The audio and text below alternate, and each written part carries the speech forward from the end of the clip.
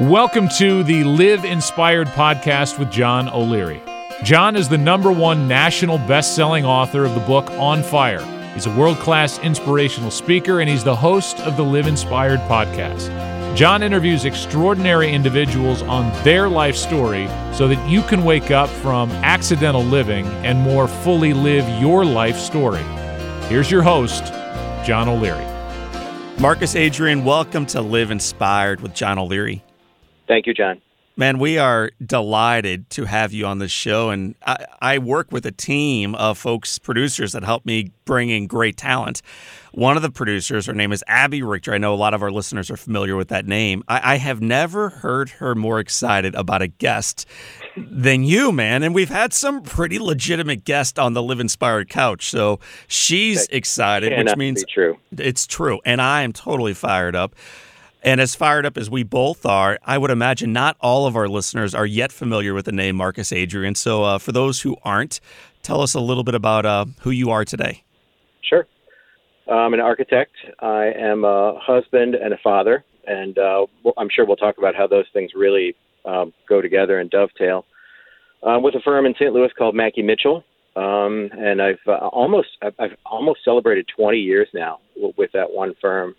In addition to making buildings, really regard myself as somebody who is a maker of the firm also, really a sustainer of the organization and the team.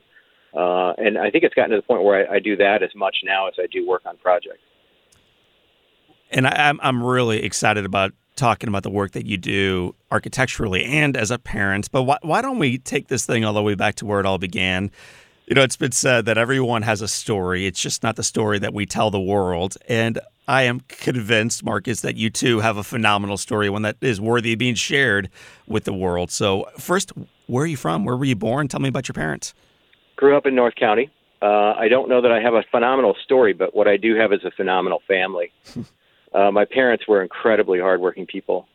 My dad had a job in manufacturing, full-time job in manufacturing. My mom was a nurse. I can remember both of them when I was very young, finishing up graduate degrees. In addition to their professions, and when I was 9, they opened a school supply store. They both had full-time jobs, and they opened a retail store. And it was an amazing thing to grow up around and really, be involved with the business. But just to see what they were capable of and how they used their time, it was, I think their example was probably better than anything that they actually taught us or told us.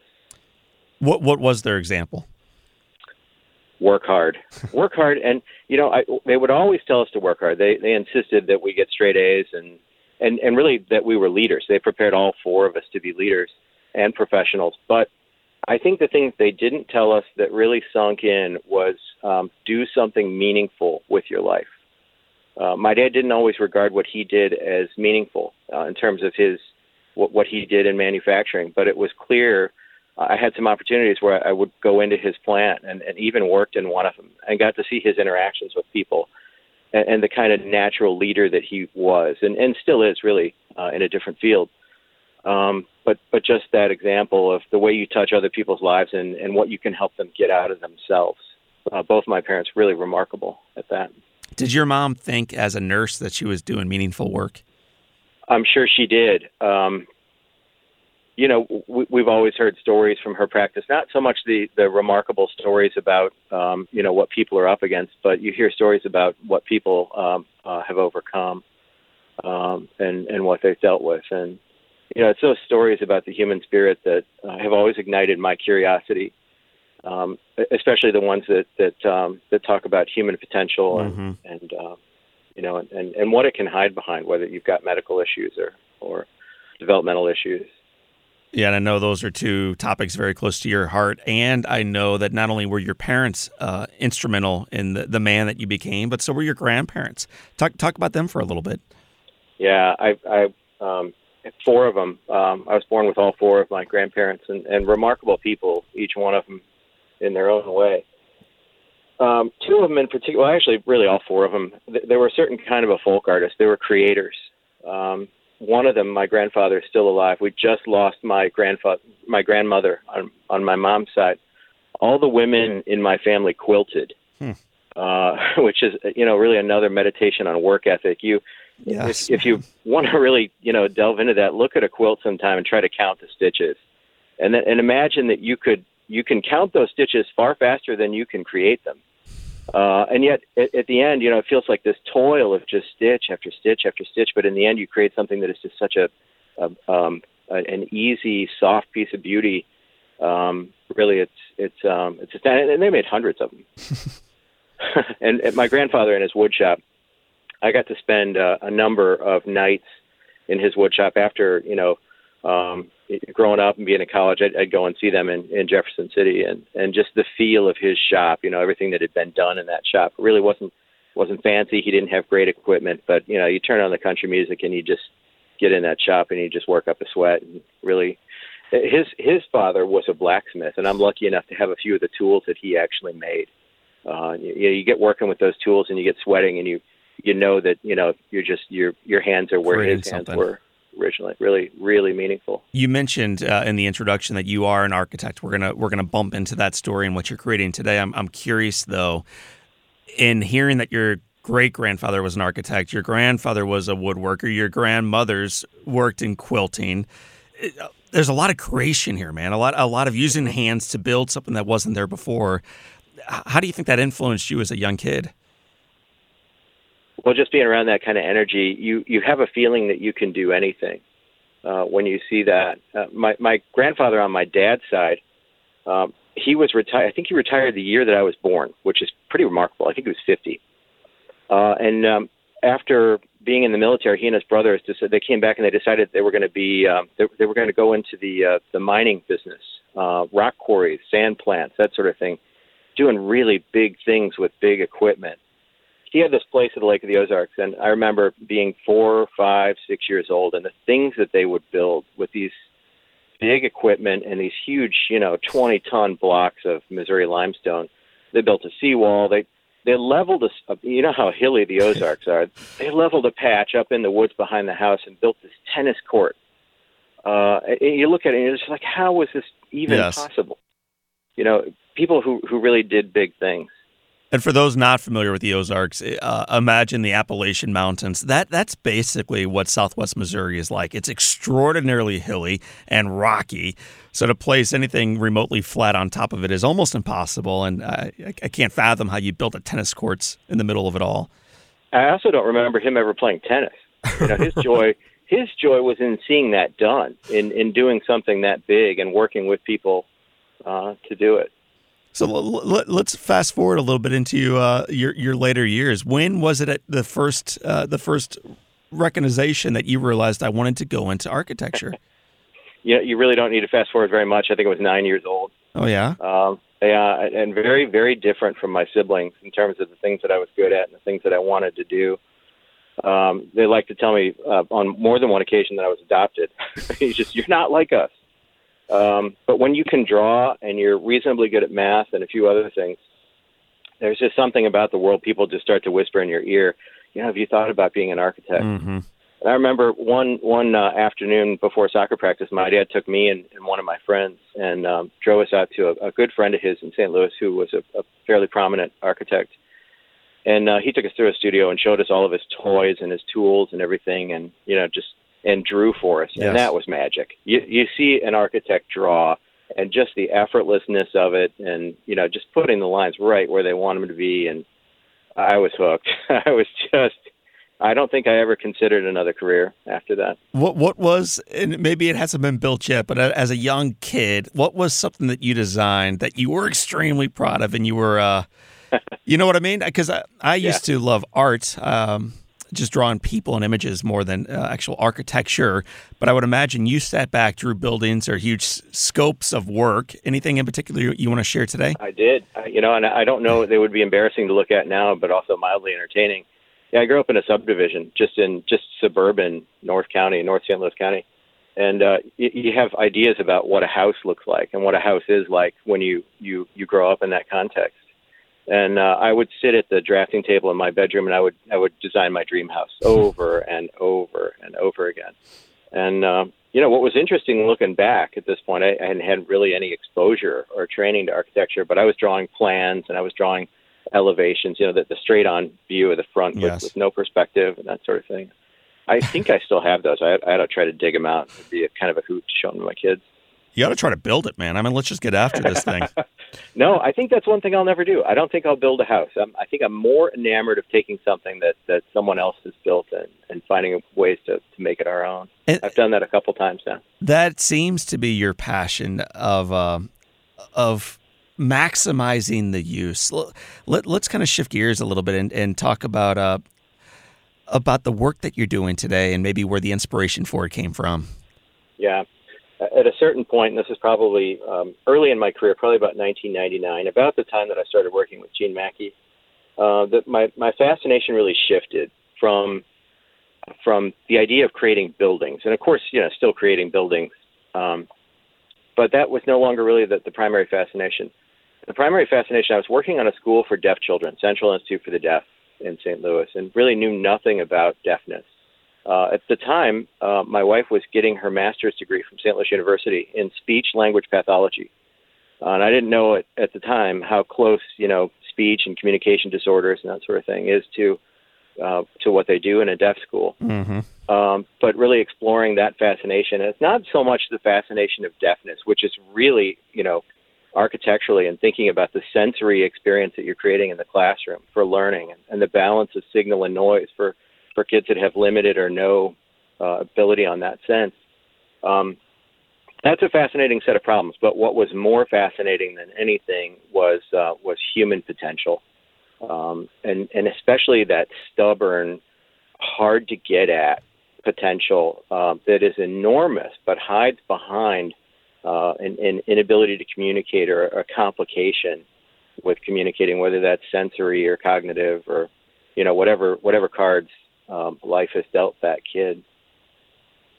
I'm curious, how does a guy who grew up drafting his dream home as a little guy even begin to become qualified to design the scope and the scale and the work required to design something beautiful for kids learning how to hear again? It turns out that you have to ask a stupid question because I remember the day we're going to be in good hands then today. Yeah, I think.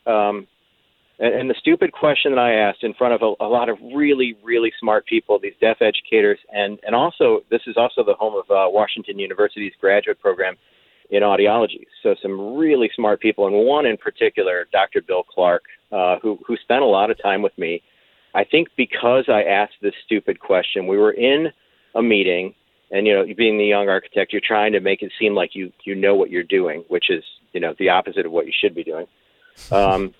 I asked a question. The question was, it's a school for deaf children. Why does it have to be quiet?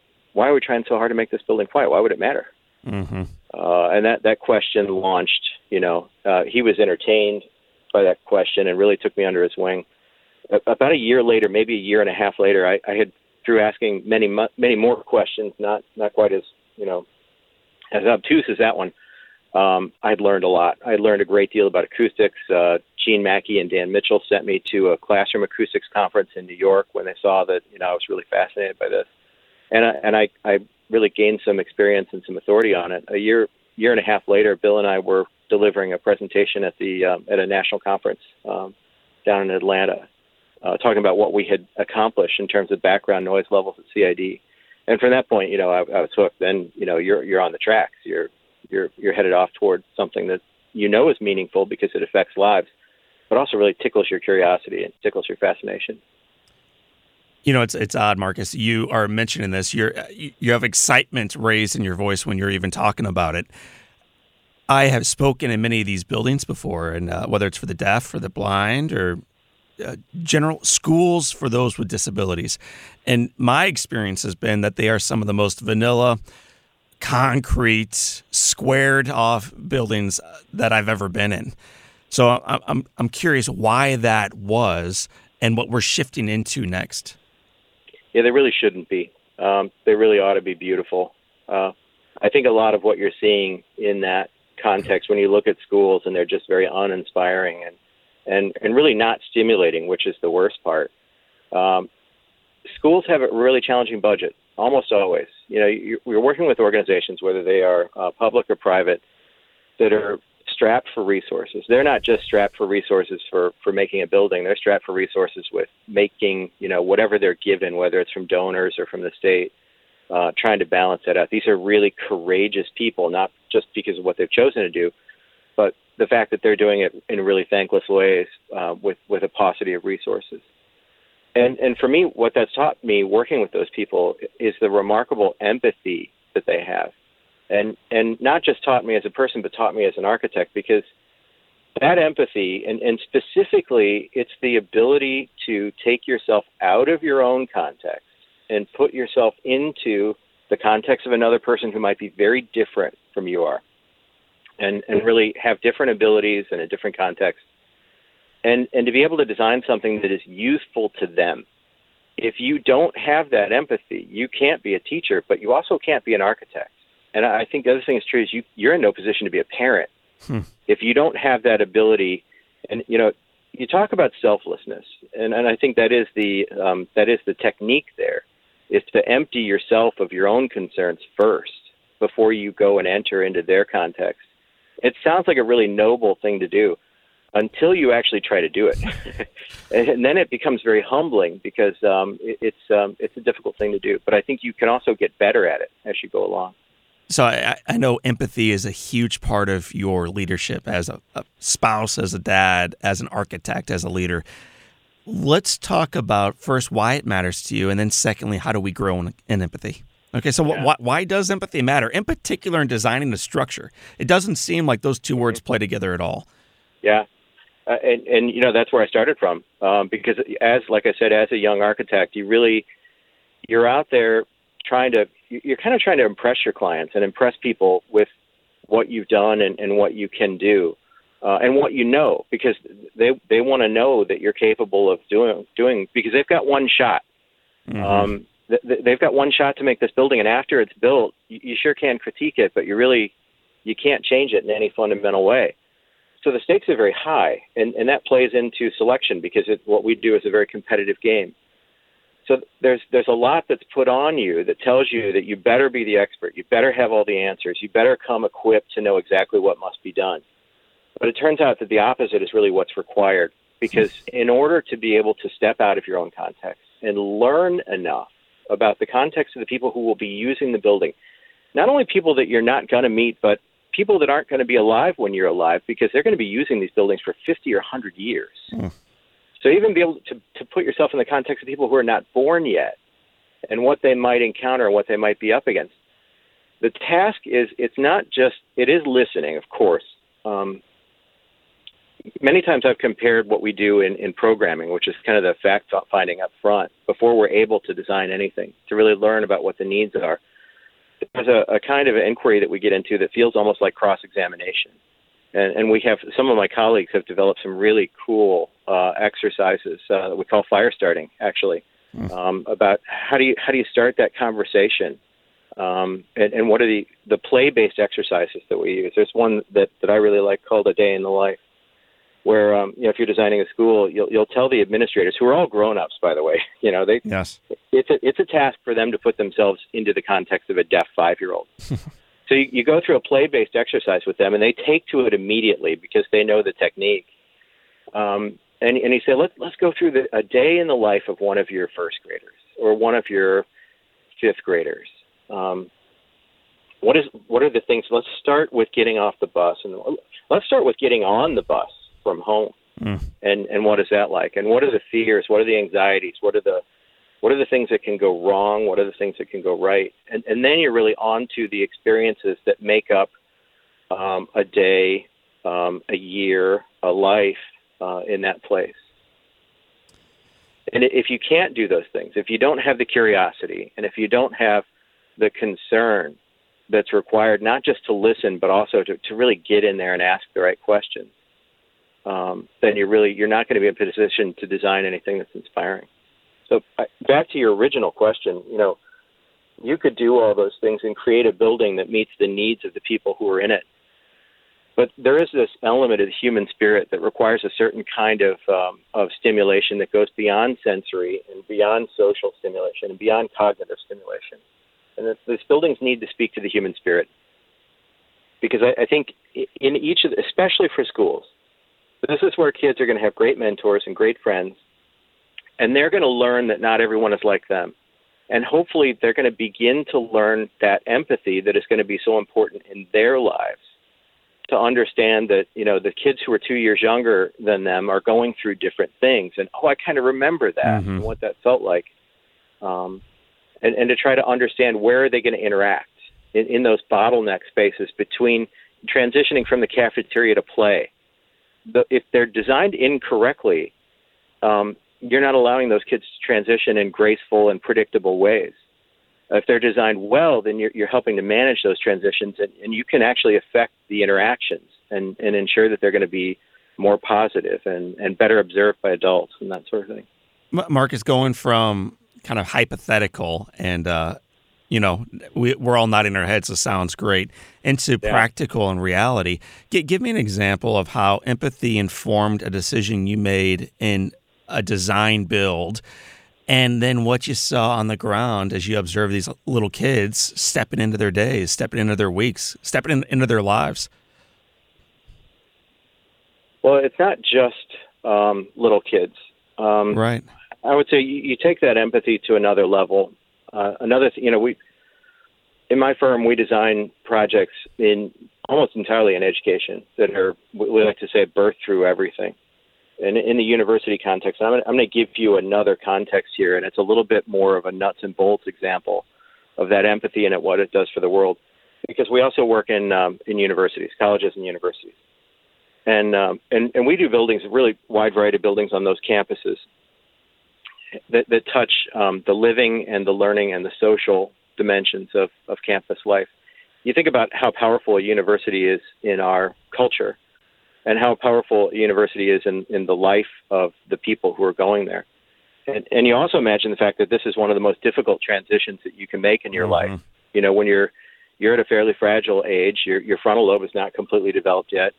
And here you are going and leaving, you're abandoning all of your support networks of the people who really made you who you are in high school, and your parents and your siblings and your friends.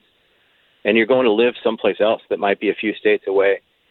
There's a lot that can go wrong in those transitions. So there's two levels here with regard to empathy that turn out to be very specific with regard to design. One of them is, as we were talking before, just like with a deaf 5-year-old, your ability to put yourself in the shoes of a college freshman. Yes. And everything that can go wrong in today's world, things that weren't around when you and I were there, social media and all the pressures that brings, drugs and alcohol that have always been there, but, they every year they seem to be getting worse. So there's that, but then on a higher level, there's another thing with regard to empathy, and this gets into the idea of what a university is.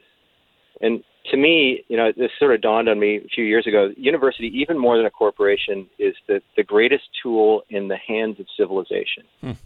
You think about all the things that we've done as a society, as an American civilization that started at our universities. And in the 20th century, a lot of those accomplishments had to do with going as deep as we could into a single discipline. We solved a lot of the problems that you could solve within medicine alone, or within public policy alone, or engineering. And I think a lot of the problems that remain, the really pervasive problems, are ones that you can't solve within an individual discipline. So, again, in a really nuts and bolts way about that empathy, what this means is that I think that's one of the most important skills that we can build into a university and a university education, is the understanding that you don't have all the answers within your discipline. That to solve the problems of the 21st century, take a problem like cancer or obesity. We have not solved those within medicine alone, and I don't think you can. The solutions are going to have to be found at the intersection between medicine and public policy, or medicine and biology, or even medicine and nanotechnology. So the idea is that you're on this university campus with people who are studying exactly the same thing that you're studying, but you're also there with engineers. You're there with people who are going to be lawyers and policymakers. You're there with people who are going to be teachers. And the idea that you could go through that life on a university campus and not be exposed to those other people and step outside not just of your own concerns and your own fascinations, but step outside of your own discipline, Now you see how that empathy is an essential ingredient, not just for the way that you make a school or a classroom building, but how you make a campus. And I think that that is something that has been really well understood by the people who have made college campuses in this country. And you look at the interdisciplinary things that are going on these campuses. When something happens like a Hewlett meets a Packard, and they met at Stanford, and they met on the football field. They met in a social context. And Silicon Valley would not have happened without that meeting. So it's those kinds of interactions that, they can be on the living dimension. They can be on the social dimension. They're not always on the learning dimension. But when you put these people together with all of their remarkable human potential in that kind of a context of beauty and a context of understanding one another, that's when you really increase the chances of something great happening for humanity. And there's a craft to shaping a place where that can happen. You are lit up when you talk about empathy, and it's my understanding that you think it ignites, to keep playing on these fire terminologies, it ignites human potential. Is that one of your understandings of design and also relationship? I think it may be one of the only things that ignites human potential, because it begins with curiosity. One of the things that Gene Mackey we lost Gene back in November of this past year, and it was a loss that we're really feeling in the firm. But he was such a great mentor and a teacher to every one of us. But in the process, we're learning to be what he made us to one another.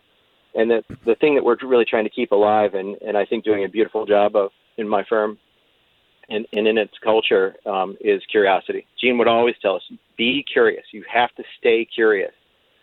And I think that's at the heart of it, really, because if you don't care, if you're not fascinated by something, you're not going to care enough to take that leap of abandoning your own context. Because I think of all the things that you could do it out of altruism, I guess, but you're not going to do it for very long. But when you're doing it because there's something there that you really, there's a little glint of something that looks like gold, and you just catch it enough that you're like, man, I really, I saw that and I want to see it again. It's really going to make you go after it with both hands, and you roll up your sleeves, and before you know it, you're down there in the mud, really going after it. And to watch my colleagues do that, and to watch new people enter my firm and begin to understand that. And it's kind of interesting to watch them, because at first there's almost a certain kind of not a resignation, but maybe a sort of a doubt. Is that going to happen for me? Am I going to find something that is really going to light me up like that? And you tell them, you have to be patient and you have to listen. And if you do, and many times it'll be right after you ask that really stupid question that it gets ignited for you. And I think there's also an element of surprise in it. The surprise of discovery. When you find something that's beautiful, whether it's a thought or a design idea, you're kind of stunned by it. And it's like, well, this shouldn't be here. And I also imagine, I've seen it as a father also. You're raising these kids, and there's so much frustration, and it's hard. Parenthood is hard. But in all of that, when you're down in those weeds and really, doing all the things that parents do, and then you see a little glint of something that makes you laugh, or something that makes you cry, something that one of your kids does that really surprises you, that just ignites it all over again. That's what, it doesn't just keep you going. I think it's what motivates you in the first place. No doubt about it. And Marcus, you're talking in many regards around architecture, and yet what you're really talking about is life. Empathy is so critical, not only for an architect, but for a parent. You mentioned that's one of your roles. For any leader listening to our podcast today, when you have a new architect step into your firm, or you are given a talk, I understand you do a little bit of speaking around this as well. How do you encourage audiences, whether it's an audience of one or an audience of thousands, to lean into empathy? How can we ourselves get out of our own shoes and out of our own ego and step into the world of someone else? It's something that I learned directly from Gene Mackey's example. And it goes back to that example I gave you, where Dan Mitchell was with me in going to those meetings at CID, where I was asking at first the stupid question and then the really intelligent questions that led me down that path. And he could see this guy's on a path. This guy has found something that really, there's a spark in his eye. And not only that, but what they didn't know was that I was pursuing so many of the things that my wife was studying that would be her career and her life at the same time. Dan had to be attentive to me at the same time that he's trying to really listen hard to our client in those same meetings where he was asking the hard questions. And he was really going after, how do we design this school in the best possible way for this institution? He also had an eye on me. And I'm so grateful for that. And the conversations that he and Gene must have had, because they sent me to that classroom acoustics conference in New York without asking me. They came to me and told me about it and said, you're going to go to this. So that is the kind of attention, not just to my clients, but also to my people. And like I said, it's like fully half of what I do, of trying to really watch and listen to the things that are fascinating them. Because when you find that little spark of curiosity, you've got to cradle it, and you got to blow on it a bit and throw some kindling at it to nurture that into the fire. And then, you don't light that candle in the wind. You've got to really protect it. And that, I think, is the first task of leadership. And then once it's going, more than anything, I think you got to get out of the way. You got to remove yourself from that context and let them lead. Because that's exactly what the guys who trained me did. They saw that, once I was going on this, and once I was writing articles, and later going to conferences and presenting with my wife, which is just really fascinating. They got out of the way. They didn't try. They could have stepped in and tried to say, well, we're partners in this firm, and he's not. We have to make sure that we keep this in-house, because God forbid he could go to another firm. You try to hold it that closely, and you're going to put out that fire. Yes. You've got to give it some space, and you've got to give it what it needs. But man, you've got to get out of the way. You have a heart for designing things around special needs to elevate not only the structure, but the individuals that make that structure special. Where does that come from? I don't think I would do it if it weren't as rewarding as what I chose to do for a living. And that was exciting to find, that in addition to being somebody who designs buildings, which is a collaborative process, also somebody who is helping to create careers and to create this organization and sustain this organization that does that for the world. Because everything that we do is meaningful. We're so lucky to be working with these groups of people that are doing such meaningful things and designing buildings that not just facilitate that, but really take it to another level, that enable them to do even greater things. And forming the people, helping to form the people who carry that out is just as rewarding as what we do for our clients. It's more parallel than I ever would have expected. Marcus, you talk about human development a lot, and you write about it a lot, and you design around it a lot. What are the aspects of human ability? Like, physicality is a piece of it, but what else are aspects within human ability? I've had to go in and really go after this and understand it in specific ways. So it's not just pretty talk that I'm engaging in here. We get measurable with these things, and we have very specific design strategies around them. And there are 5, as I see them. You have physical ability, of course, and we all have varying degrees of physical ability, and they vary across the lifespan. Every one of us in our life is going to have to deal with declining levels of physical ability if we live long enough. The same is true of sensory ability, and that's number 2. Sensory ability is not just your ability to see and hear and all of your senses, but also your brain's ability to process that information. And again, everybody's born with different levels, and we're going to see many changes throughout our life. The third one is social ability. And I think we can agree that people are born with, or, maybe early in childhood, they get imprinted with different levels of social ability. Social interaction can be very easy for some people, and it can be debilitating for others. And then you have these characteristics, like things like autism that we don't fully understand yet, that can very deeply impact a person's ability to interact socially, and designing for that. The fourth one is cognitive ability. And again, you're born with a certain amount. We can measure aptitude. We make an entire industry out of that. But you can also develop it. Every one of these human abilities, you're born with a certain amount, but you can always develop it, and you can do amazing things. And sometimes uncanny abilities in one area can hide behind things that we call disabilities in another. You think about somebody like Stephen Hawking. He's probably one of the most gifted cognitive minds that has ever lived. And if he were to have sort of developed that after he got ALS, after he had an ability to communicate, we would never know that intellect is there because he lost his ability to communicate physically. So it's staggering to think, and that's what I mean when you see this glint of something that's golden, what his intellect can do for mankind. And the idea that it could be hidden forever behind his inability to communicate. And what an amazing thing it is when we develop tools that allow us to get at that potential that's there and make it available to humankind, working through that. So the fifth one then is empathy. The fifth one is that thing we've been talking about the whole time, and it's really, continues to be the one that fascinates me the most. But for every one of those 5 areas of human ability, you think about times that we've sought to measure those. And you go back and you watch the movie The Right Stuff.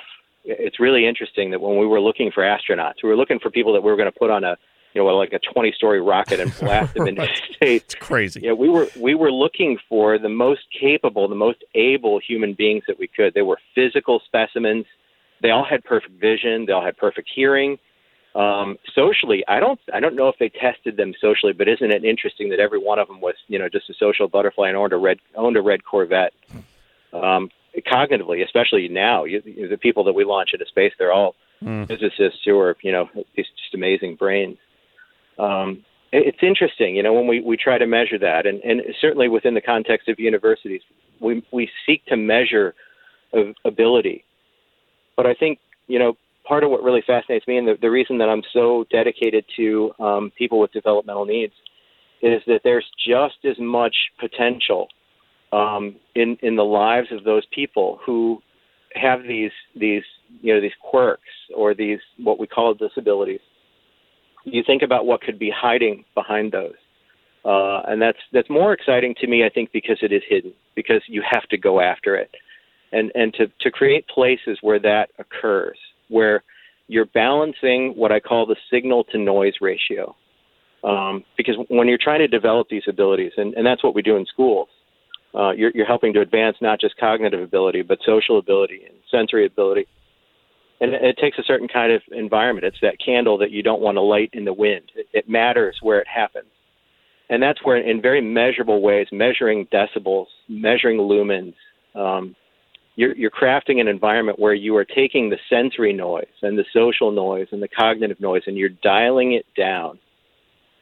In measurable ways, ways that we can actually measure when we look at the mechanical system and how much noise it's producing. And we look at light fixtures and how much glare they're throwing out towards students versus throwing it at the blackboard. It becomes a very mechanical thing. It's not just an altruistic sort of, hey, that ought to work kind of thing. It's measurable in every one of those dimensions. You also, I know through your writing, you write about how so much design is generally focused on meeting challenges. Just doing enough to kind of meet that challenge, whatever that challenge is. And you see it instead as an opportunity to design toward igniting possibilities. I know we're talking about architecture, but I hope people are hearing this as being much deeper than architecture, because it's all the same in many regards. Tell me what you mean by so much of the design is currently about just hurling over the challenges out there, and then how you see this instead as an opportunity to really light people in a new direction. Well, it's easy for me to talk about that in the context with that challenge. If the craftsmanship of design, especially creating spaces where you can maximize the development of human potential, it's about focus, and it's about signal and noise.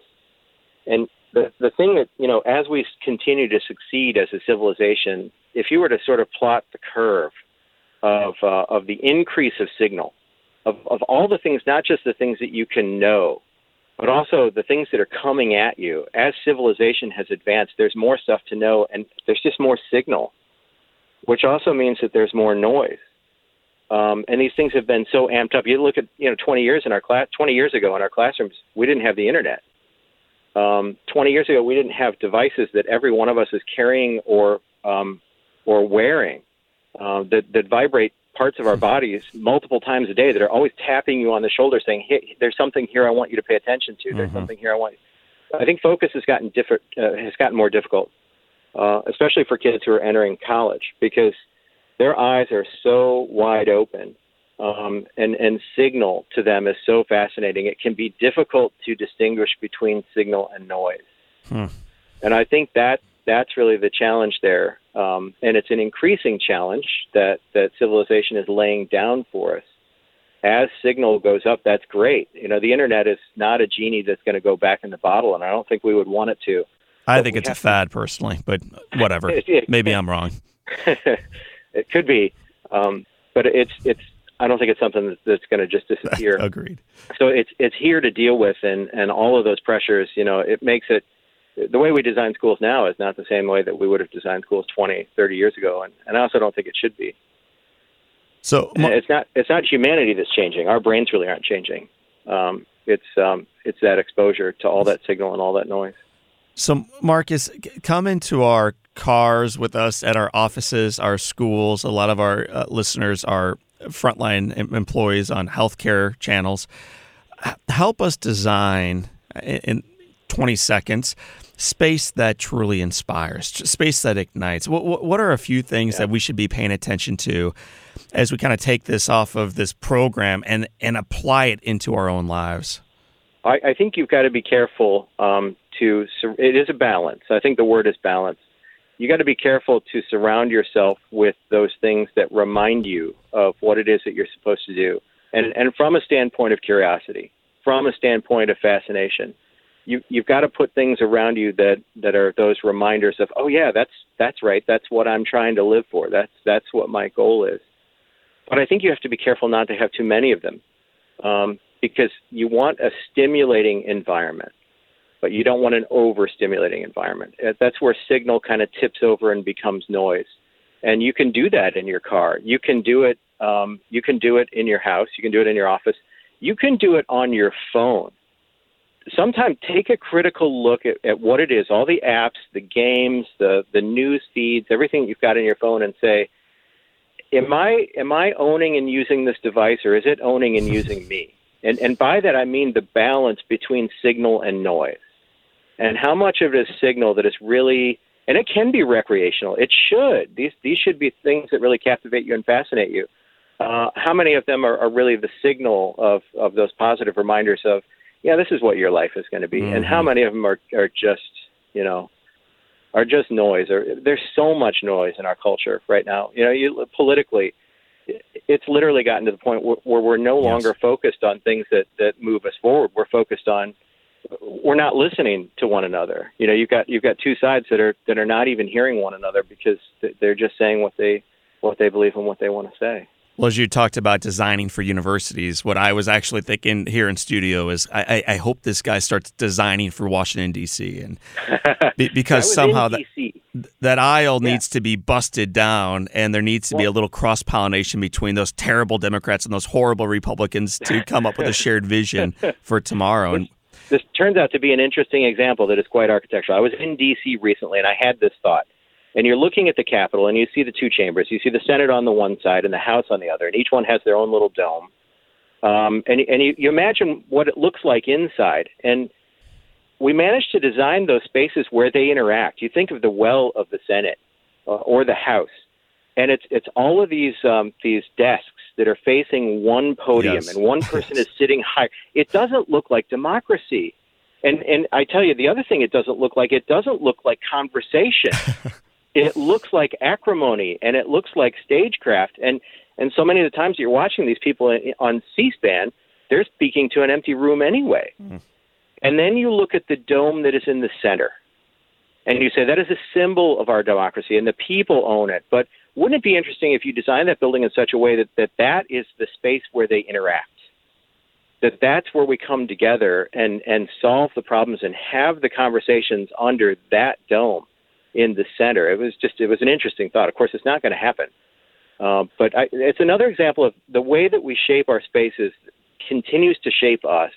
It's no wonder that there's no dialogue happening in those spaces, because they weren't built for dialogue. Marcus Adrian, as you look forward to what you are working on or backward at what you've already designed and built, which project, just pick one, excites you the most?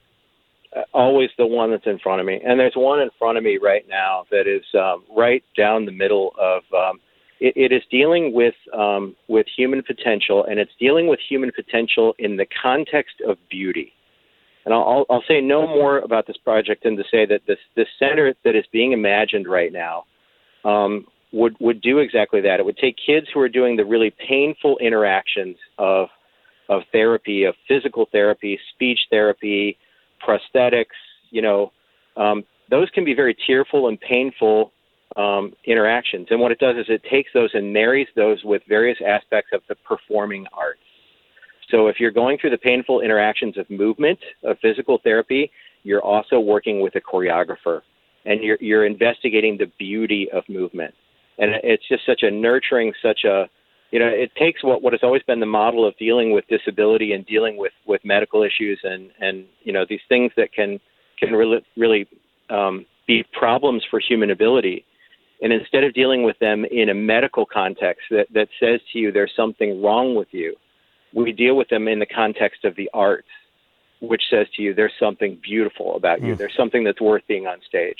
I can't wait to be involved in that project. So we're going to shift gears a little bit from what you're excited about designing to the life that you have already been blessed in living. We call it the Live Inspired 7. There's 7 questions asked of all of our guests, and we have been honored, Marcus, to have you as one of them. So question number 1 is, what is the best book you've ever read?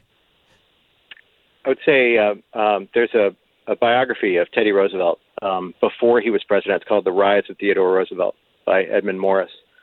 And anytime if you think you've got it rough, or if you think you've accomplished something, yes, you go and read that book and you find out that you're wrong, and you're wrong. Awesome. Tomorrow, brother, you discover that your wealthy uncle has shockingly died at 103, leaving you with millions. What would you do with that newfound wealth? I would have to build that center, which it's going to get built anyway, but I think I would stake almost all of that on building this comprehensive center for kids with developmental needs. And the reason is because it doesn't exist, and it needs to. We're aiming all of our efforts at developmental needs in so many little ways and not attacking it in a holistic way. Yeah. And it needs to be to do it big and to do it all in one place. Our society just hasn't found or marshaled those resources yet, but it is coming. And to be one of the people who could help make that happen, not just from a design standpoint, but to pile on the resources. Awesome. If your house caught fire, I'm kind of hoping. That's why I hope I don't win the lottery, because that would be a big calling. That's not exactly the one that I've bargained for so far. Well, I'm hoping you do win the lottery. I think we got to buy tickets to win, but you know what? Let's start buying tickets, man. I'll split it with you. If your house caught fire and all living things, that's your bride, that's your babies, all living animals are out, and you have an opportunity to run in and grab one thing, just one. Easy one, and it's never changed. I have a quilt that my great-grandmother and my grandmother on my dad's side worked on together, and it was a quilt that my family tells me my great-grandmother was teaching my grandmother how to quilt, so that both of their hands touched it, and it was just, a memento like that. You get one of those in a lifetime if you're lucky. It's so surprising to hear you say that. A guest we just had on, Amity, ran back in for a quilt that her mother had made. And, wow. And not only that, but the way it was designed and the ants that helped to build it, there's something powerful, I guess, in stitching these quilts. Yes. And it's worth risking. Well, and the love that goes into one of those. You imagine these women in my family when they're making them, that as they're stitching, of course they're praying. They're saying prayers for the people that are going to use those quilts and be covered by them for years and years. It's just, it's such an active task of love. You look at it and you say, well, that's just toil. It couldn't be farther from the truth. If you could sit on a bench overlooking a beach and have a long conversation with anyone living or dead, who would you want to visit with? I got to do that yesterday with my wife, and that would be my easy first choice, because we've had so many great conversations in that context, and not just conversations about the two of us as parents, but conversations about the things that we're aiming both of our careers at, which are more similar than either of us could have imagined. But if I could do it now, it would definitely be with Gene Mackey. Awesome, thank you. What's the first thing you'd say to Gene? Wow, boy, I don't even know. You really got me with that one. I think I would ask him, am I doing it right? Is this how you would have done it?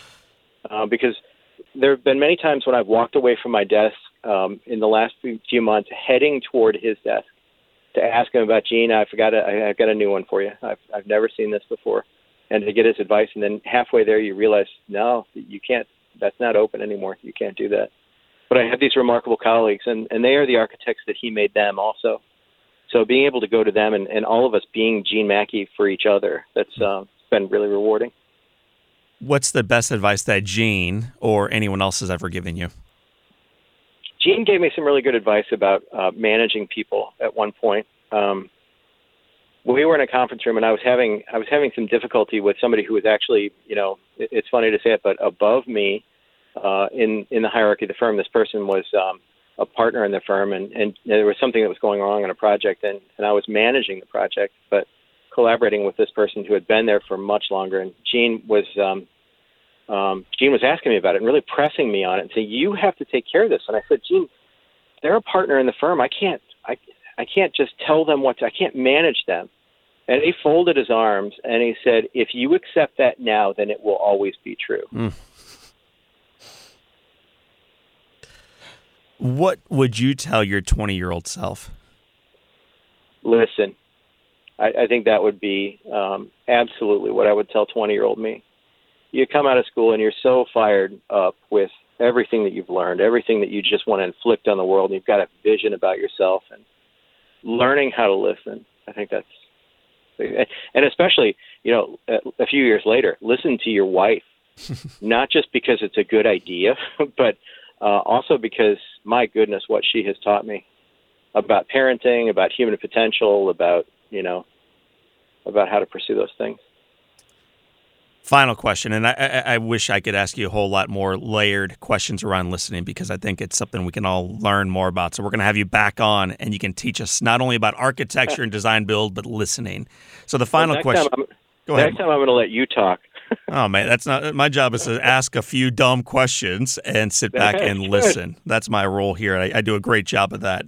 So final question is, it has been said, Marcus Adrian, that all great architects and people can have their lives summed up in one sentence.